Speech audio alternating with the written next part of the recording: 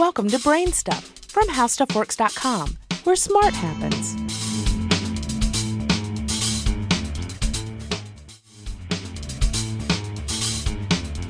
Hi, I'm Marshall Brain with today's question.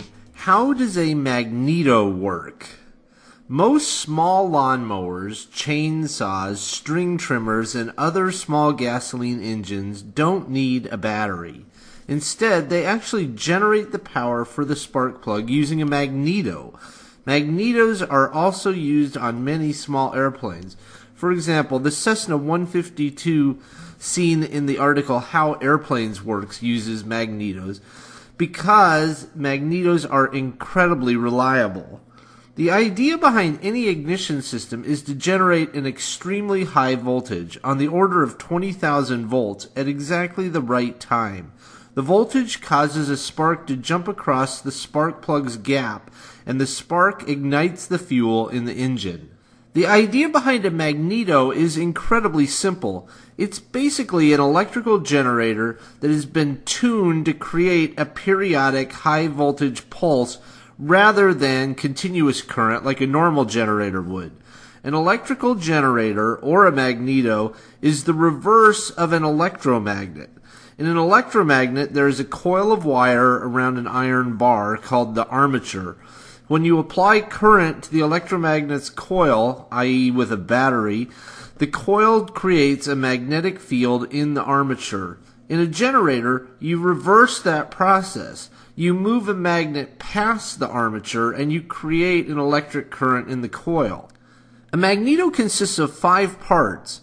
It has an armature and a primary coil of wire that's wrapped around that armature. It might be 200 turns of thick wire wrapped around the piece of iron. Then it has a secondary coil of perhaps 20,000 turns of very thin wire wrapped around that primary coil. And then it has a simple electrical control unit that commonly goes by the name electronic ignition. That's a set of breaker points and a capacitor. And it has a pair of strong permanent magnets embedded in the engine's flywheel. When those magnets fly past the armature, they create a magnetic field in the armature. This field induces some small amount of current in the primary and then the secondary coil. What we need, however, is extremely high voltage. Therefore, as the magnetic field in the armature reaches its maximum, a switch in the electronic control unit opens. This switch breaks the flow of current through the primary coil and causes a voltage spike of perhaps 200 volts. The secondary coil, having 100 times more turns than the primary coil, amplifies this voltage to approximately 20,000 volts, and this voltage feeds to the spark plug. Many riding lawnmowers do have a battery if they have accessories like headlights and electric starting.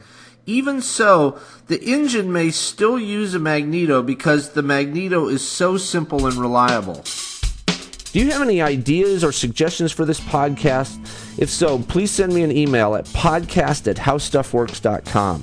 For more on this and thousands of other topics, go to HowStuffWorks.com. And be sure to check out the Brain Stuff blog on the HowStuffWorks.com homepage.